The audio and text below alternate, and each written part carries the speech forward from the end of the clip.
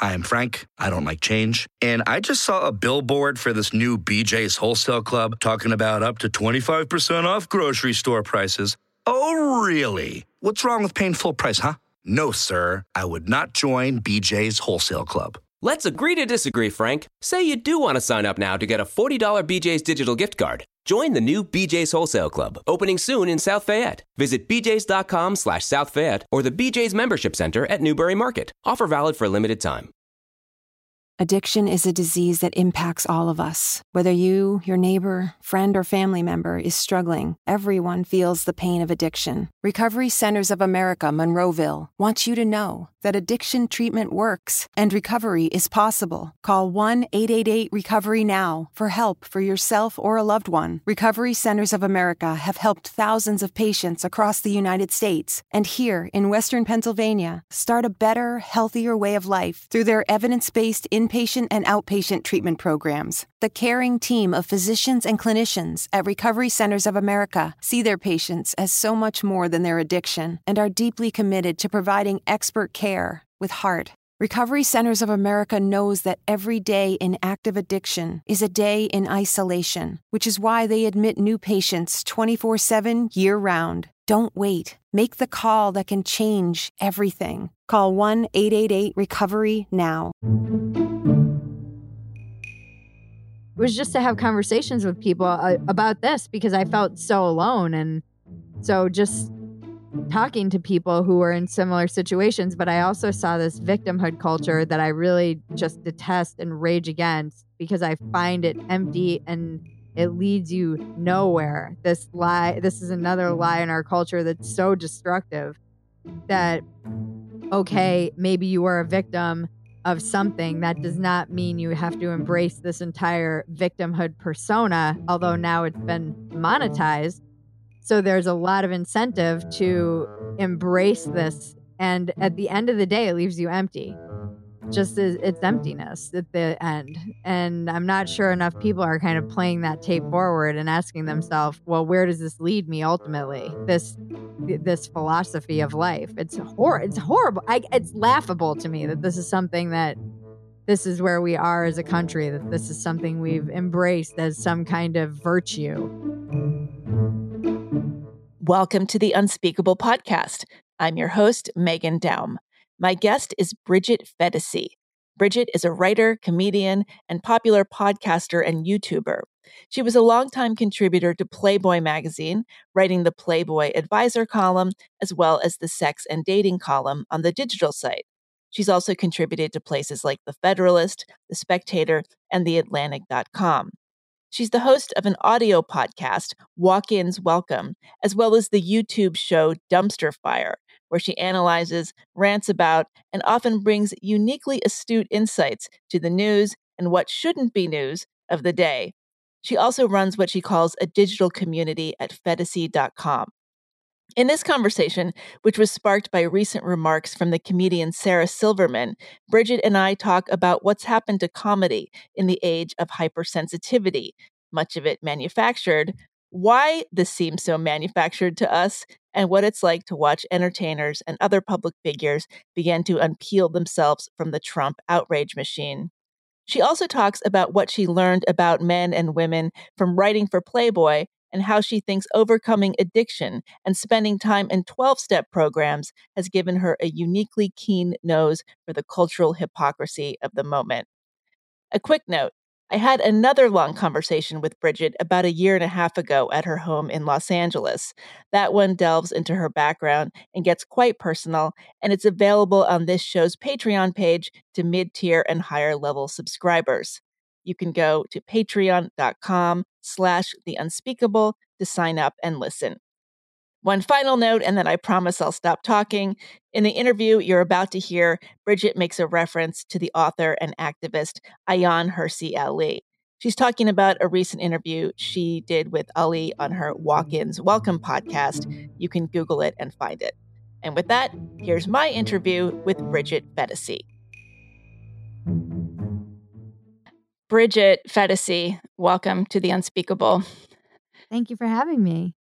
So this was kind of an impromptu discussion. I had the idea over the weekend, I don't even know if it was an idea. I had like a craving to talk with you.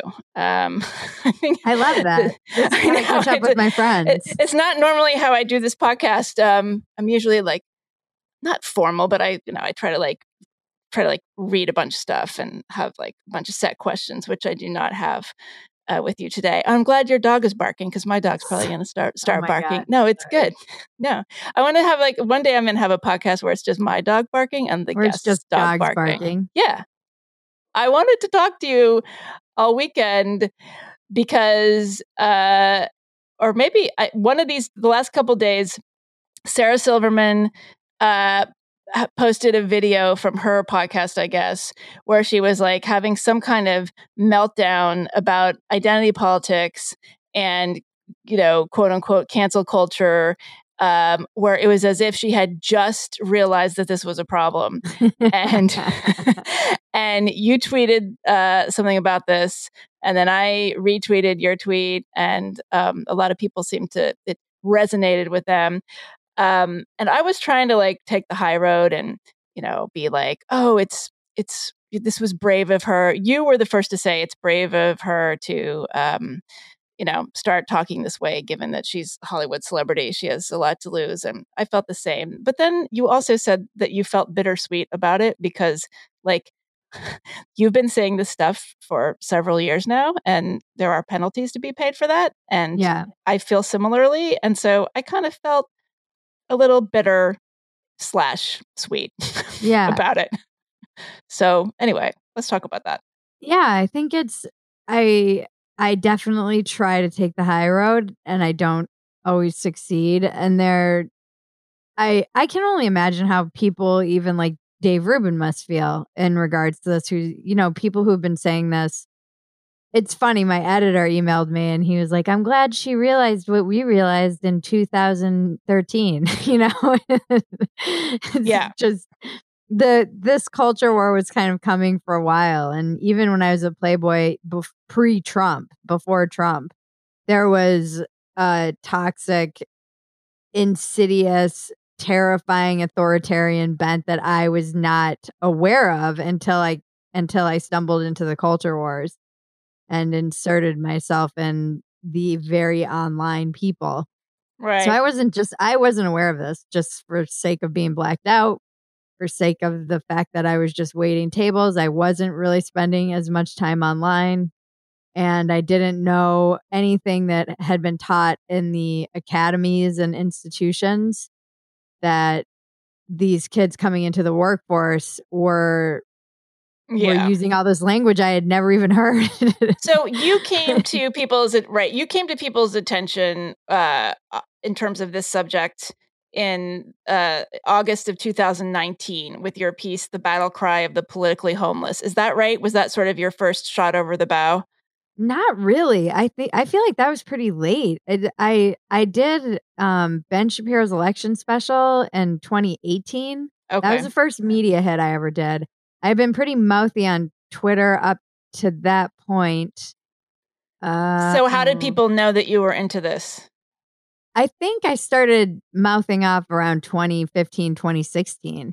And I started not knowing at all who some of these publications were. I wrote a piece about high heel hypocrisy, just about the feminism that calls for not judging a woman for what she's wearing, and all of the talk around Hillary and how there was so much talk about what she wore and her hair, and that was sexist. And then the minute Melania came on the scene, everybody was judging her for her heels, and her that seemed to be okay. So I just wrote about that kind of hypocrisy for the Federalists. And I didn't know anything. And people were like, Federalist, unfollowing you, unsubscribing from your Patreon. I had a Patreon, but I was just posting. I was basically doing writing prompts at a little community, posting tasteful nudes at a higher, level. I was ready from for tasteful Playboy. nudes to the Federalist. But you were like a performer. How were you identifying in the world? Were you like a comedian? Were you an entertainer? Yeah, I just said comedian and writer. That was really, and then at the time I was the Playboy advisor. So there was some I did have an enormous institution behind me that was underutilizing me.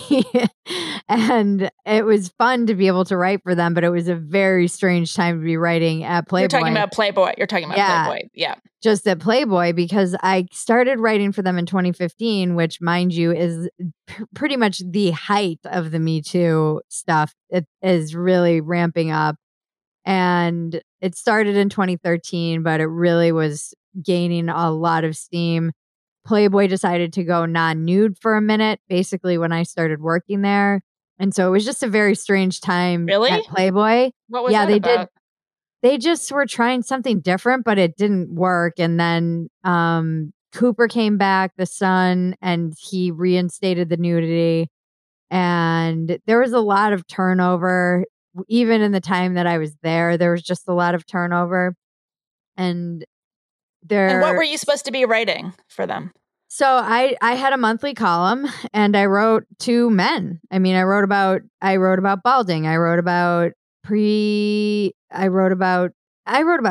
I wrote about men grieving. I wrote about sometimes it was a little more navel gazy, and sometimes I would put a call out on Twitter and get hundreds of responses from people in regards to any kind of topic. And that was really what was shocking to me, was how eager men were to. I was like, oh, apparently no one is asking men how they're doing, because they're writing me 2,000 word essays when I'm asking them for feedback on how they feel about premature ejaculation, or how they feel about the dating world right now. So I did a column a week for over a year online, called Just the Tips. It's all gone now, which is tragic to me.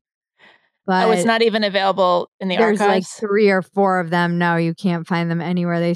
They disappeared when they went onto a new server, and they said they were going to reinstate them, but they just never did. So, oh my gosh. Do you have copies of them yourself? I do. I have physical. I had a weird gut instinct that this was about to happen to me, because I had started being, like I said, a little bit more honest on Twitter about making fun of the left. It wasn't even honesty. I was just it's such low hanging fruit as a comedian.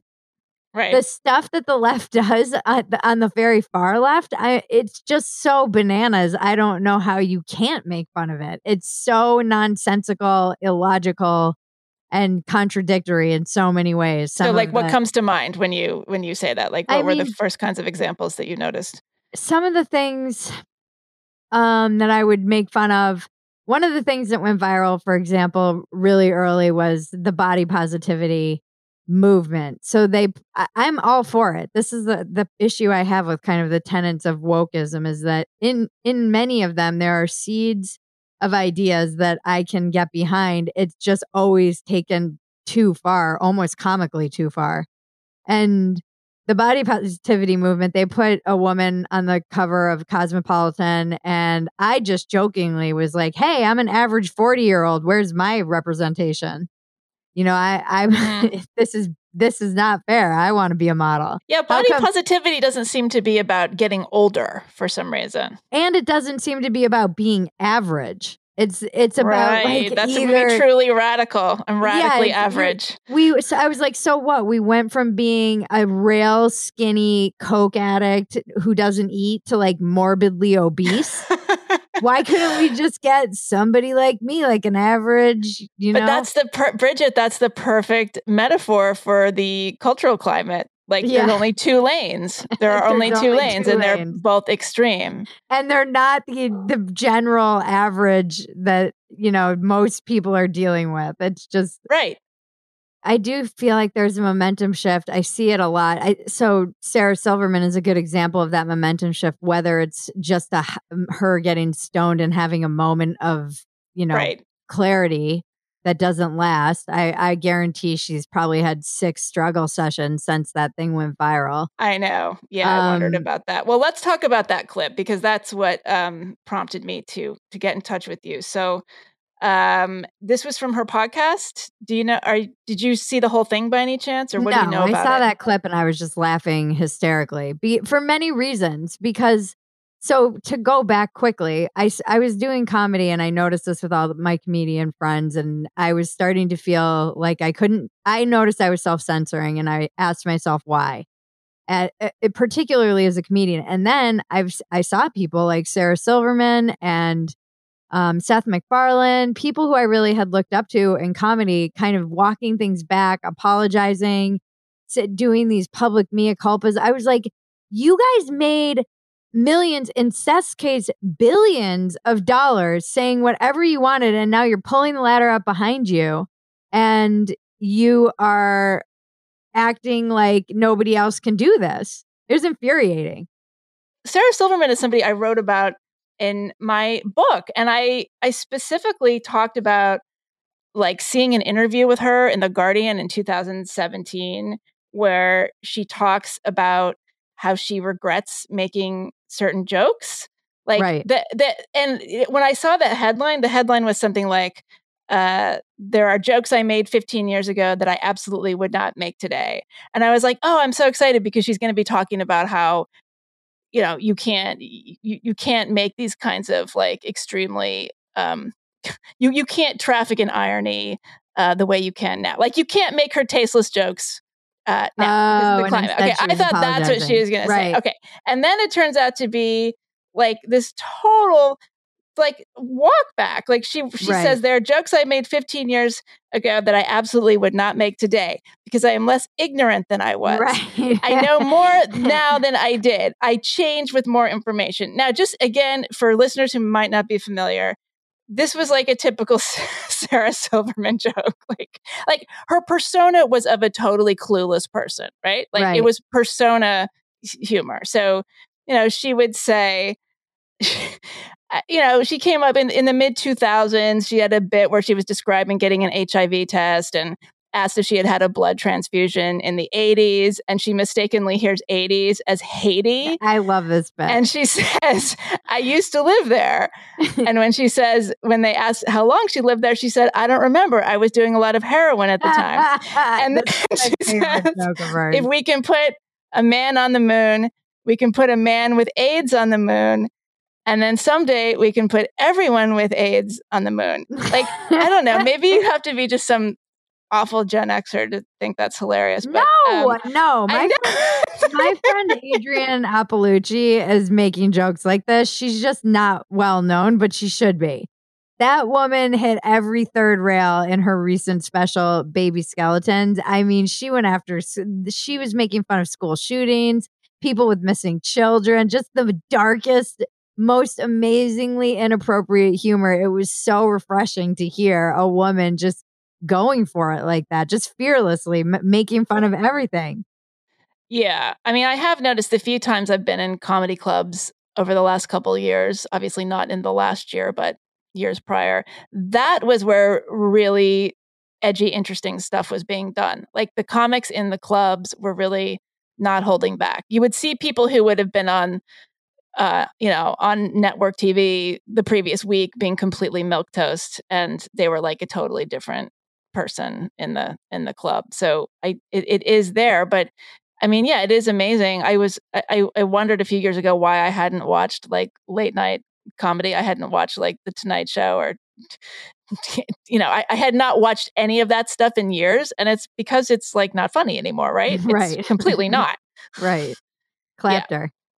Yes. Yeah, so that Clapter. Yes. So Sarah, I just felt abandoned, and I get it. There's a lot of pressure. I understand. Chelsea Handler is another one who's gone all in after making a lot of money being a mean girl, and I don't want to take agency away from people. They're allowed to do self-reflection, but like Sarah was doing things like posting. It was like a very common sign that electricians or gas people have to spray on the ground. And she was so deranged during the Trump years that she posted it and was like, oh, now there are swastikas just on the ground. And everybody was like, you're a moron and you've lost your mind. It was just from like the gas company. That's hilarious. See, and the thing is, she could have worked that into an amazing bit. If but her old self, I know her old self could have like really done something with that. So they started taking themselves too seriously and their platform too seriously, and feeling like they had to educate themselves and educate everybody else. And it's like, you're a clown. But there's currency. The thing is, though, like there's currency in that. We've seen so many people, whether it's comedians or writers or actors, like people across genres have stood to benefit professionally, financially, just in terms of their visibility if they attach themselves to #resistance. Like that was a very savvy career move. Well, the cynic in me thinks that this is just the people, now that Trump is gone and they're coming out of their fog. And these are the kinds of things I post in my Phetasy.com community that I don't post publicly. But I was like, the cynic in me is, this is just capitalism winning. These comedians are seeing guys like Andrew Schultz and Tim Dillon, who are very publicly making upwards of $100,000 a month on their Patreons, and going, I want some of that action. I'm sure they're seeing this. I'm sure they're looking at the rise of these young guys who are not afraid to make jokes about anything like they used to be, and wondering what happened to their own career. Right. So Sarah Silverman in this little clip that we were tweeting about, she was talking about righteousness porn. I don't know if she coined that term, but I like it.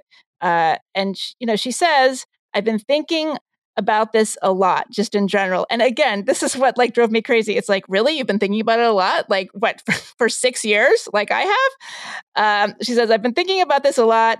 I just don't know that I want to be associated with any party. She means political party. I seriously wanted to like kill myself. My initial reaction is like, I'm going to kill myself, because now Sarah's going to pivot into this freaking lane. And because she's a brand name, everyone will be like, you're so brave, which is what people were saying. I'm like, you're not fucking brave. You stand to lose nothing right now for saying this at all. Really, you're kind of brave.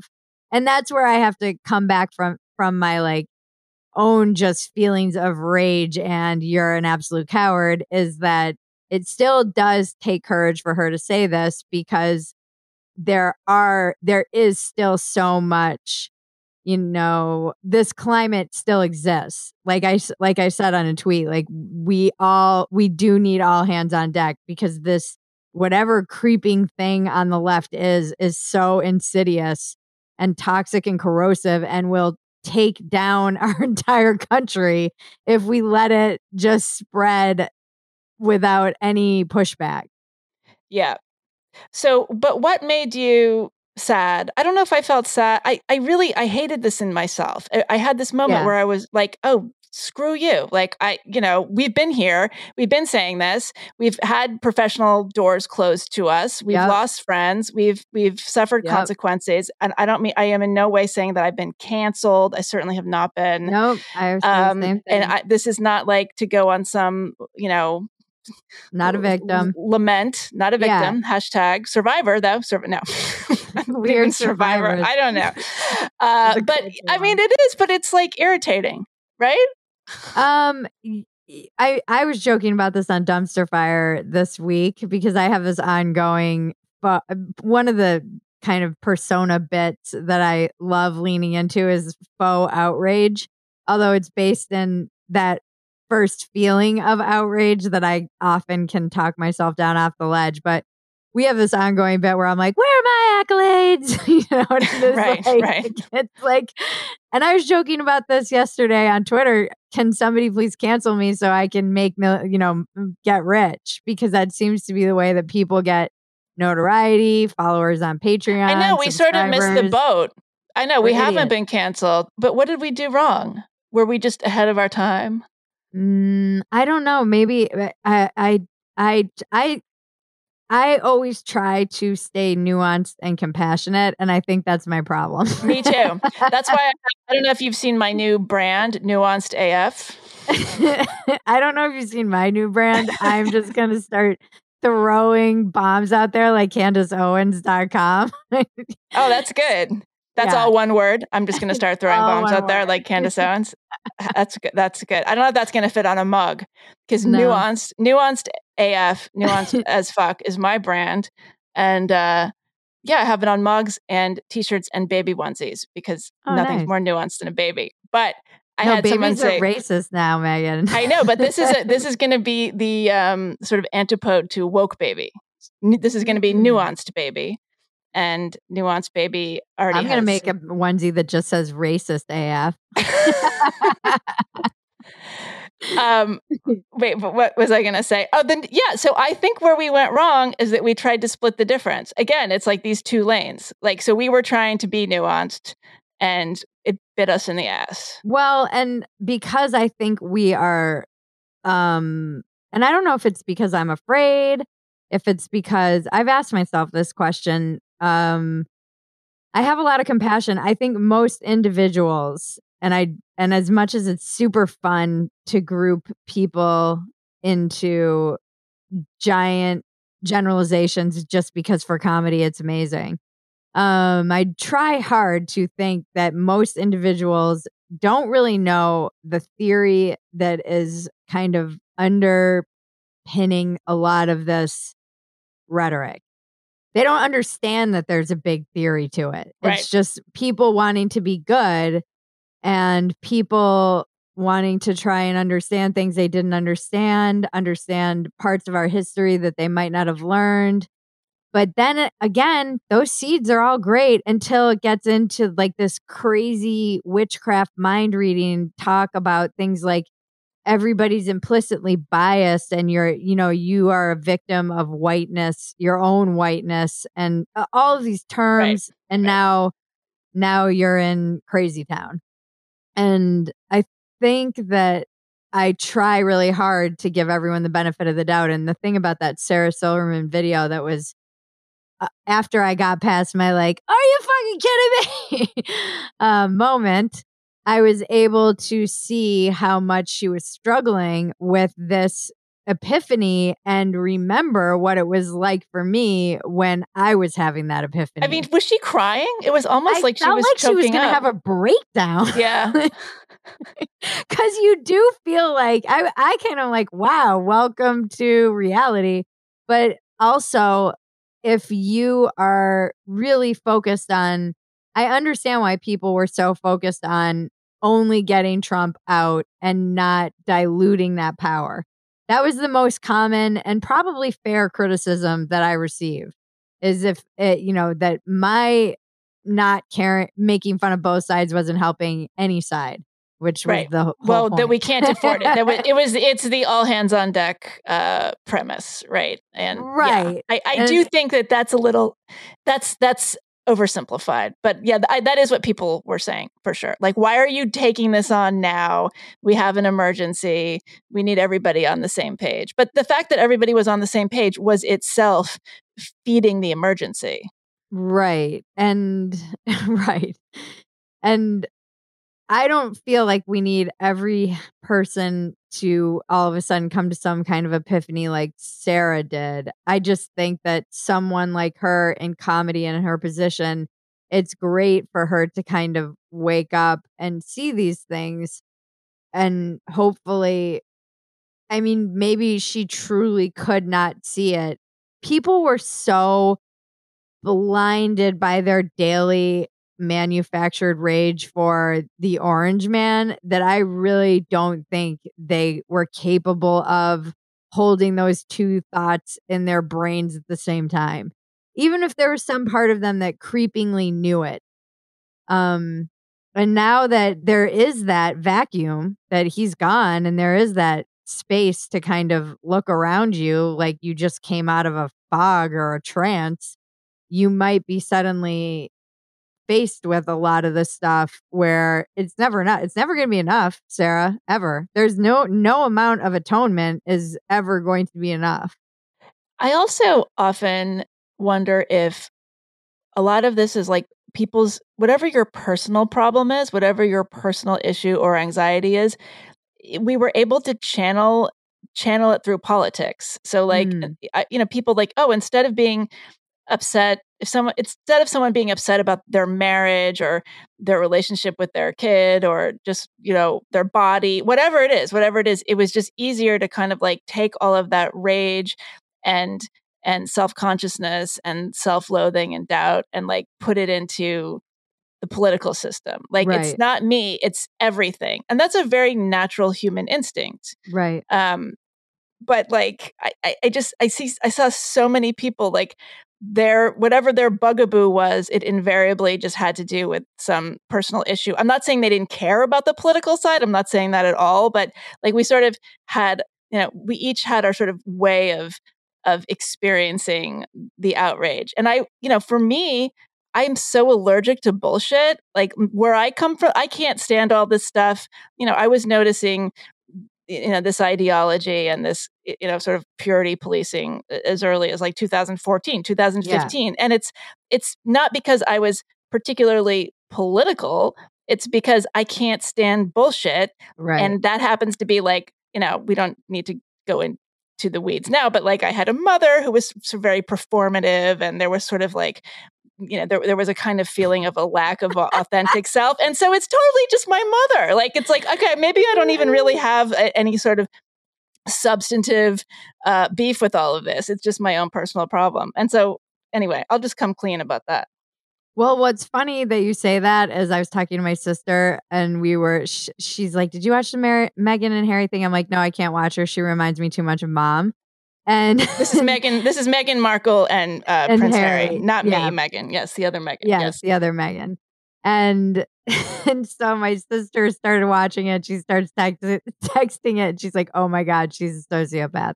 And she's like, oh my God, she was just saying all these things about it. And I was like, how come we see this and other people don't? And she said, because we have mentally ill parents. Because she's a malignant narcissist? Yeah. Okay. Do you also feel this way about Mia Farrow? Do you feel this way about Mia Farrow? I haven't watched enough of her, but that's my general vibe of her. It's another reason I can't watch her. I can't watch women like that. Anyone who is like that triggers too many issues within me from my upbringing. And I'm like, nope, no, it's irrational. I'm obsessed with the Woody Allen, Mia Farrow case. I mean, I know a lot about it, and I've pretty much read everything there's to read about it. So I do think like, obviously we don't know what happened. Nobody can ever know, but it seems so clear to me that Mia Farrow is this like malignant narcissist, borderline personality case, extremely manipulative. And that's what's going on Meghan there. Markle? I actually don't follow I'm not interested in the royals at all. I've not really followed that. Yeah. But I'm Woody Allen and Mia Farrow to me are the royals of the United States. So that's so funny. From. Like, and only our generation probably even knows who they are. Like, you talk to anyone below 20 would be like, who? Yeah. Even like 25. But so I think a lot of it, obviously, this is that whole idea I always talk about and have of factory settings. So much of it is just colored by what we were raised with and what we want to see. And I was just like, wow, it's hard to be standing in a place where you're like, wow, you're all clap. Wow, you're all on board. Okay. Wow, she's a hero. Okay. All right. And you're the only one who feels like you can't speak your mind because everyone's like, yes, queen. So what is it about you? Do you feel like you have some sort of X-ray vision? Like what is the sensation when you're looking at something and you're not seeing the thing that like 99.9% of people seem to see?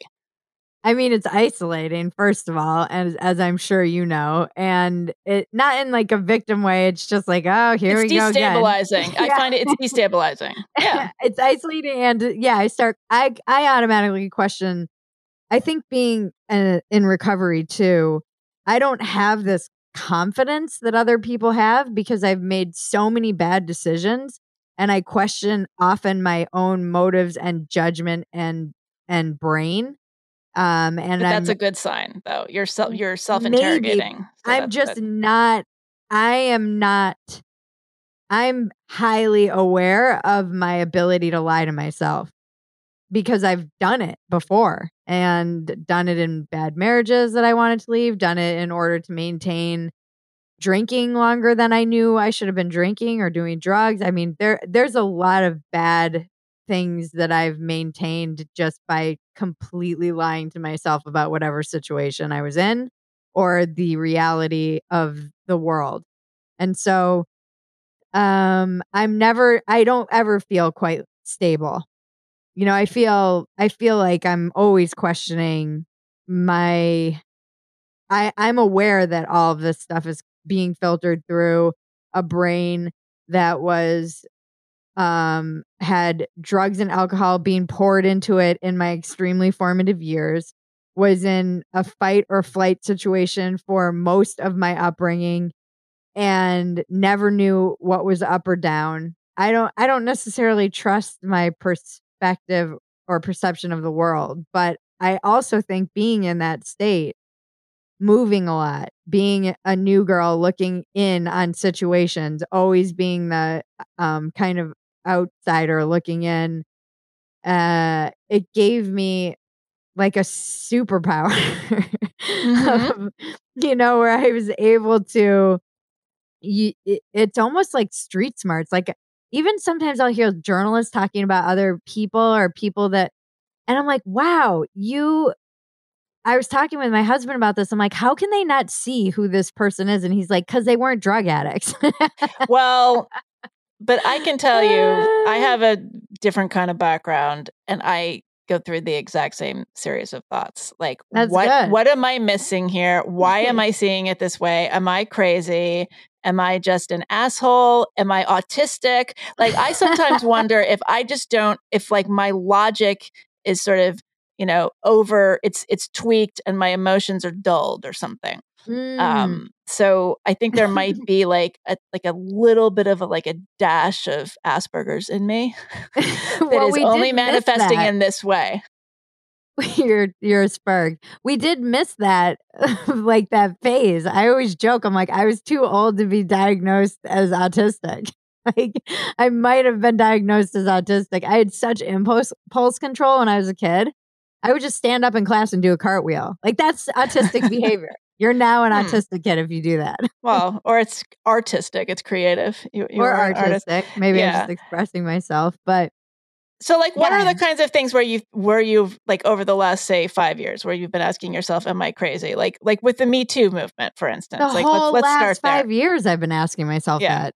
And yeah, Me Too movement. There seemed, again, like you said, two lanes. It was, you were either all in, believe all women, or you were an incel. And you were like, you women are lying whores and belong in the kitchen. There seemed to be two sides of the generally large, just the battle. The conversations that I was having privately with women were much more nuanced, Right. and interesting and complex, because these situations are often situations in which a man might have power, but a woman was absolutely using her own sexual power in this situation.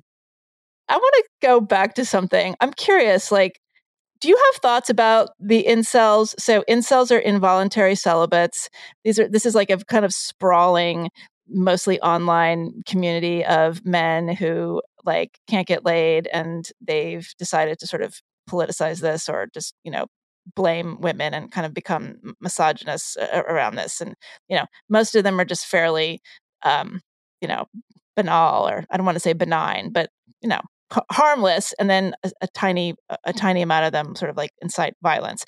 Now, I think this is like a really interesting phenomenon that has not been explored with the necessary depth at all. When you were taking questions for the Playboy column, did you ever have anything come up that might have spoken to this phenomenon, like, the sort of conundrum of the like totally socially awkward, just inept boy or No, but I man? did stumble into it by making fun of Jordan Peterson inadvertently. Okay. So I think I tweeted something, just a joke about Jordan Peterson, and then it was like, oh my God, I was just mobbed for days by Jordan acolytes, and Yeah. just devotees. And I actually like Jordan. I've listened to him a lot more because of what happened. I started getting all these emails from men, and men in particular who were isolated, playing too many games, watching too much porn, felt like they had been left behind or left out, didn't see a path forward to a career, and really honestly felt that Jordan had saved their life and put them on a path of meaning and self-worth and just make your bed. Now, we get that in 12-step, but if you're not an alcoholic or an addict or binge on food or one of the many things that might end you in a 12-step program or something like it, or you're not religious, you don't have the access to these very simple tools that he gave these men. That is so interesting. Or like if you're And not in the military, did right. the military used to like play this role for a lot of Yeah, men? I think the military did, religion did. I believe too that feminism did change the dynamic a lot. Before feminism, there were all sorts of people basically partnering with people more or less on their level, similar education level, similar socioeconomic status, etc. It was also So, just geographic too. right. And yes, I mean, there are all sorts of factors.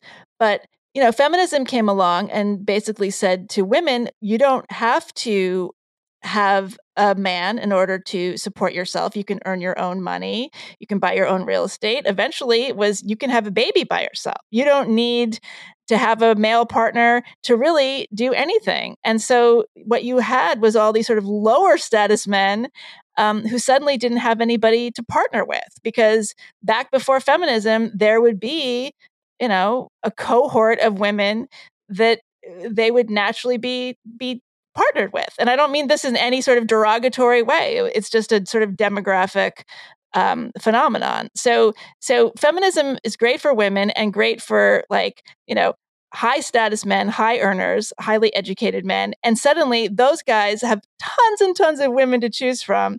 And the women are like all competing for the same high status men.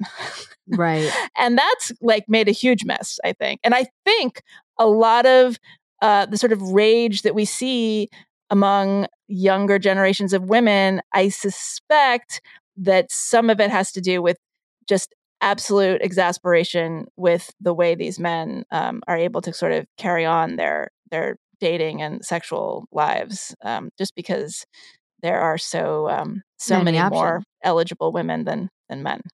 I know, in a weird way, because that was another interesting part of the conversation with Ayaan Hirsi Ali, was that you see one of the most destabilizing things to society can be polygamy, because it creates the same problem where you have one high status man with multiple women and then lots of other men with no purpose, no one to partner with. Right.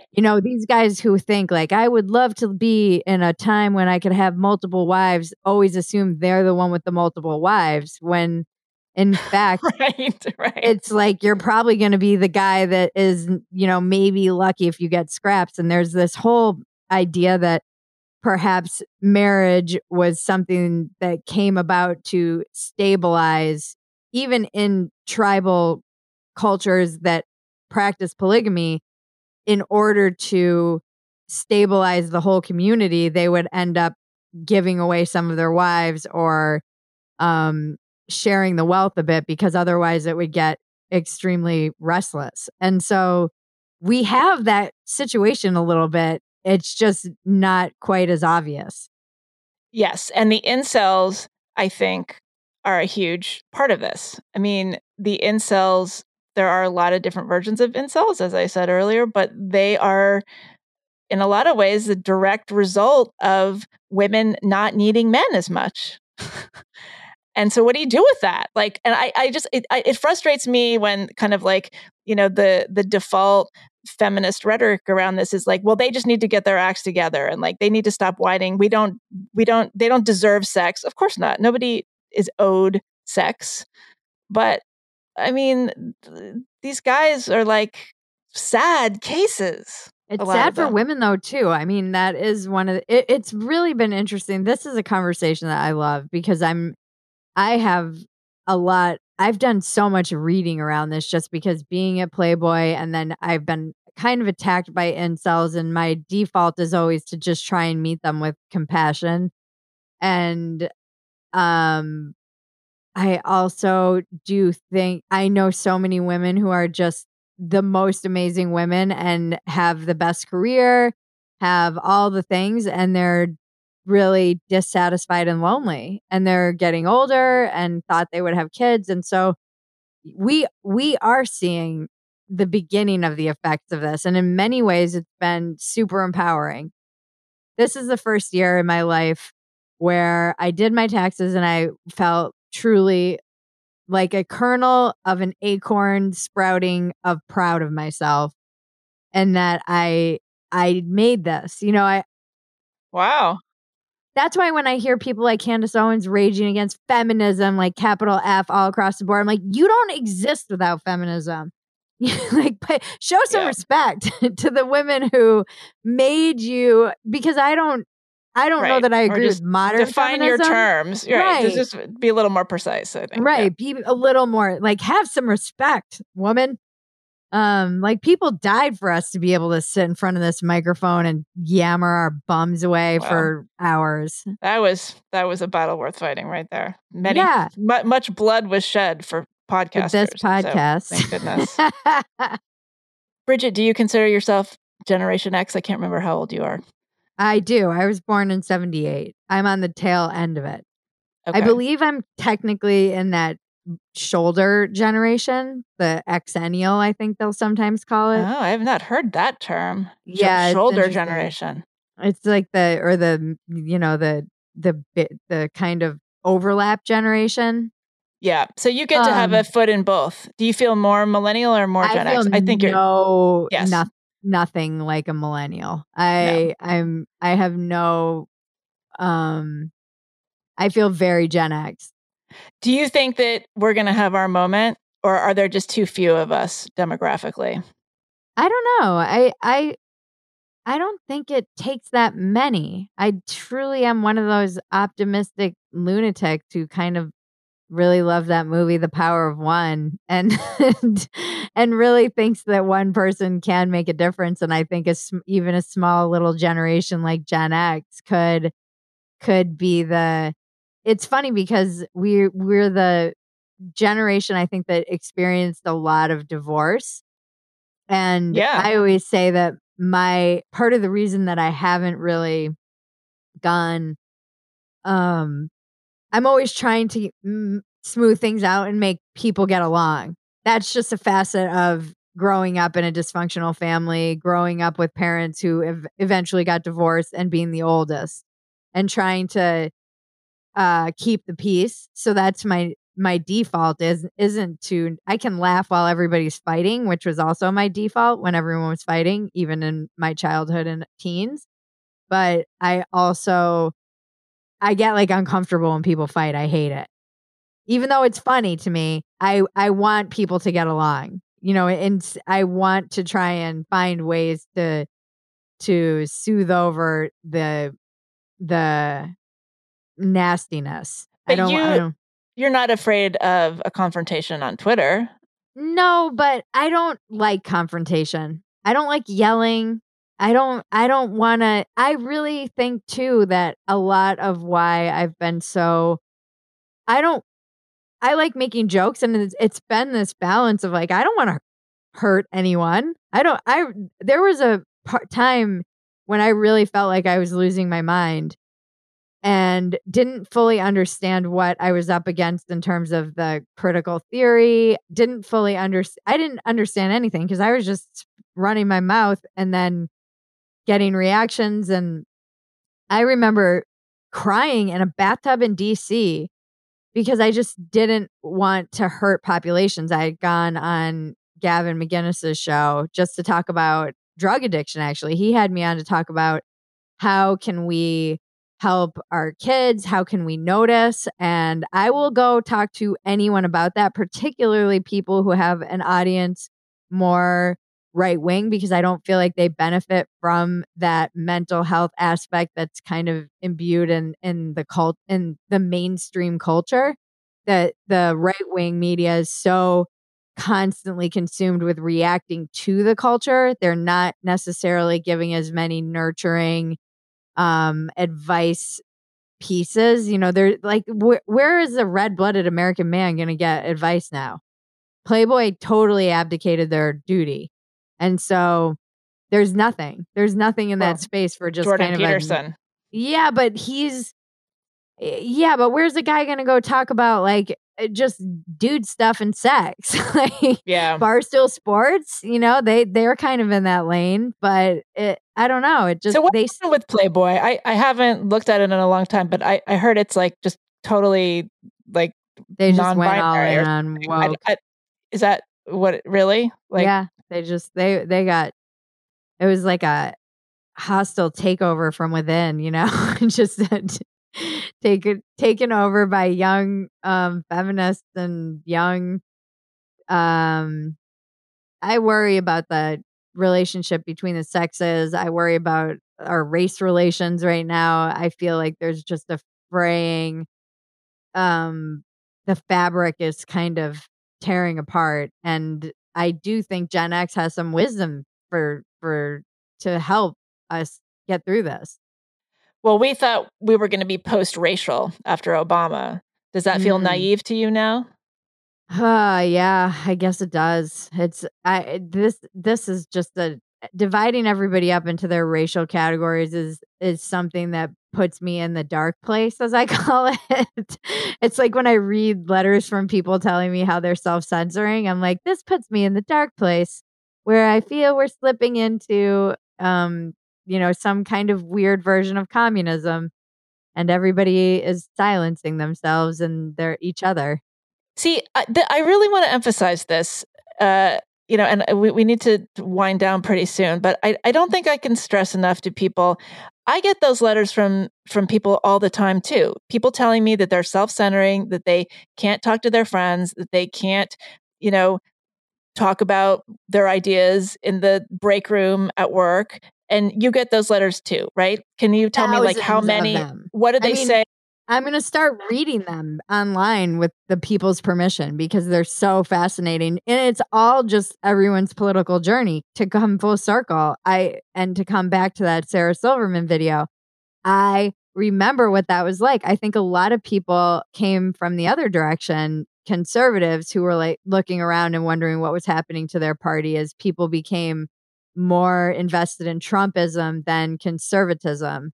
And you see this on the left, this rift occurring, and it's destabilizing, to use your word earlier. It's a completely unsettling, and it can feel terrifying. And so I think that even just reading those letters and talking about this and having conversations like this, just the most common thing, and you probably hear this too, is that I'm just so glad to know that I'm not alone. That's all people want to know. And that's all I tell them. You are not alone when I respond to them. You are not alone. There are thousands of people feeling like that, like you are. And I don't tell people to like speak up and lose their jobs because that's not, I don't give advice like that. I just tell them to kind of be strong and do what they can, maybe find a small cohort of people that they can feel safe with and honest with. And, but yeah, that's when it gets, I'm not sure what's happening. Even driving, I went and got my computer because on top of everything chaotic going on, my computer's been getting fixed. And I was driving back from downtown Santa Monica, which is like just so depressing. It's so sad what's happened to these cities. It hurts my heart. You mean in the homelessness? What are you referring to? All the stores boarded up from the summer. Some never coming back. All the businesses that closed. We won't know how many are closed because we're just starting to open up again. All of the homelessness, the mental illness, the people talking to them. It is a different city, and it's going to take decades to get it back to where it was. And it was already sliding before the pandemic, and the pandemic accelerated a lot of these trends. And coming back on the highway, there is a sign and it used to say Christopher Columbus something like highway or something like that. And it had been like spray painted over in white. And it was like, indigenous peoples, something. And then I should have taken a picture of it because it was such a representation of what is happening in the country. And a lot of it, I think, is good to face our past and put things in context, but to throw the entire baby out with the bathwater is distressing to me. Free speech and just these kind of lies that this country is still systemically racist and that black men unarmed are being gunned down by the thousands in the streets. These are destructive lies that are tearing apart the fabric of our society. And I will push back against that because I can. I'm in a position to. And what else am I going to do? I'm just like, I'm going to speak until I can't. Yeah. Well, and actually this leads me to my last question. I wanted to touch on two things. I mean, I want to know, I want to know what you see your role as being. What do you want to be in this gestalt? What part do you want to play? What kind of sort of service do you want to offer? Because I do see it that way. And I also, just on a really practical level, hope you can explain for us what your different projects are, because you are somebody who has done a really good job of keeping up with the new media landscape and kind of changing with the times, unlike people like me who have clung to the old institutions to the last possible minute. So tell us what your different platforms and outlets are, and how you incorporate your message and your thoughts into them.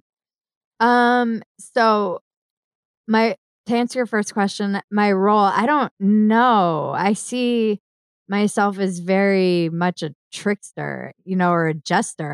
I really like having fun. And I always say on Dumpster Fire, which is one of my projects, the YouTube show, where we just make fun of the news cycle ourselves, we being my partner, production partner, Maggie, who's also my cousin, and my former roommate, Samantha. We all just take the piss out of each other. We make fun of the left, the right, the center. We make fun of anything. It's just, it's a fun way for us to let off steam every week and mock the news cycle and whatever ridiculously insane things happened in the dumpster fire that is our news cycle. And then Walk-Ins Welcome is a podcast I started before even Dumpster Fire.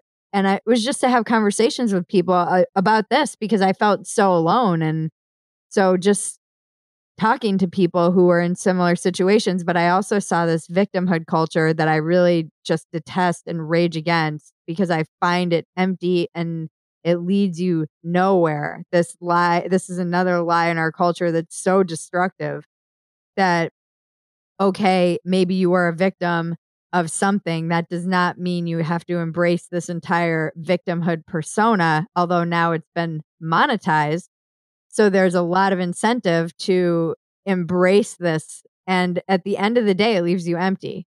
It's emptiness at the end. And I'm not sure enough people are kind of playing that tape forward and asking themselves, well, where does this lead me ultimately? This philosophy of life. It's horrible. It's laughable to me that this is something that this is where we are as a country, that this is something we've embraced as some kind of virtue, victimhood.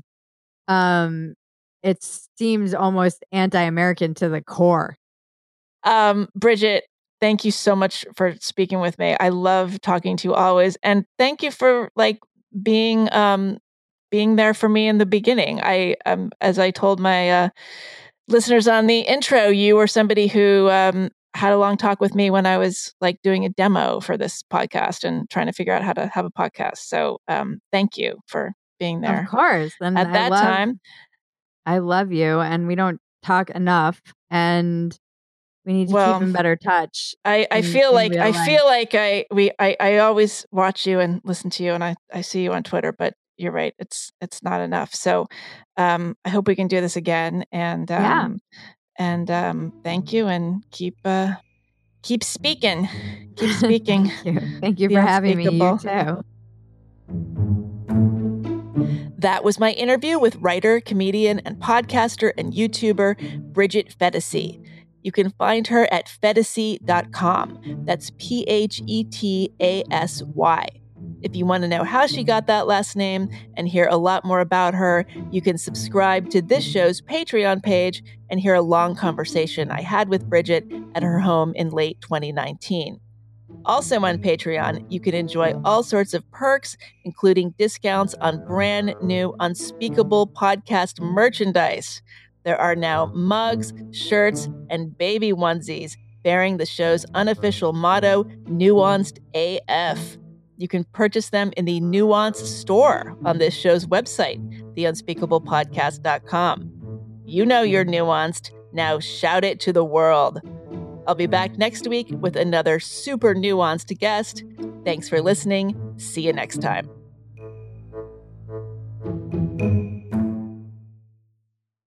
Hi, I'm Frank. I don't like change. And I just saw a billboard for this new BJ's Wholesale Club talking about how you could pay as little as 2 cents a gallon for gas. Look, when gas prices are this low, we can't complain about gas prices being too high. No, sir. I wouldn't join BJ's Wholesale Club. Hey, thanks, Frank. But if you do want to sign up now to get a $40 BJ's digital gift card, join the new BJ's Wholesale Club, opening soon in Ross Township. Visit bjs.com/Ross Township or the BJ's Membership Center at the Block Northway. Offer valid for a limited time. Are you in excruciating pain brought on by your son, daughter, or spouse suffering from addiction? You are not alone. If you call Recovery Centers of America today at 1-888-RECOVERY, your whole family can begin to recover. At Recovery Centers of America at Monroeville, your loved one will be treated with care by expert addiction professionals, while family programming will give you support and healing so that you can recover as well. RCA accepts insurance, provides transportation, and offers intervention services. Call 1-888-RECOVERY now.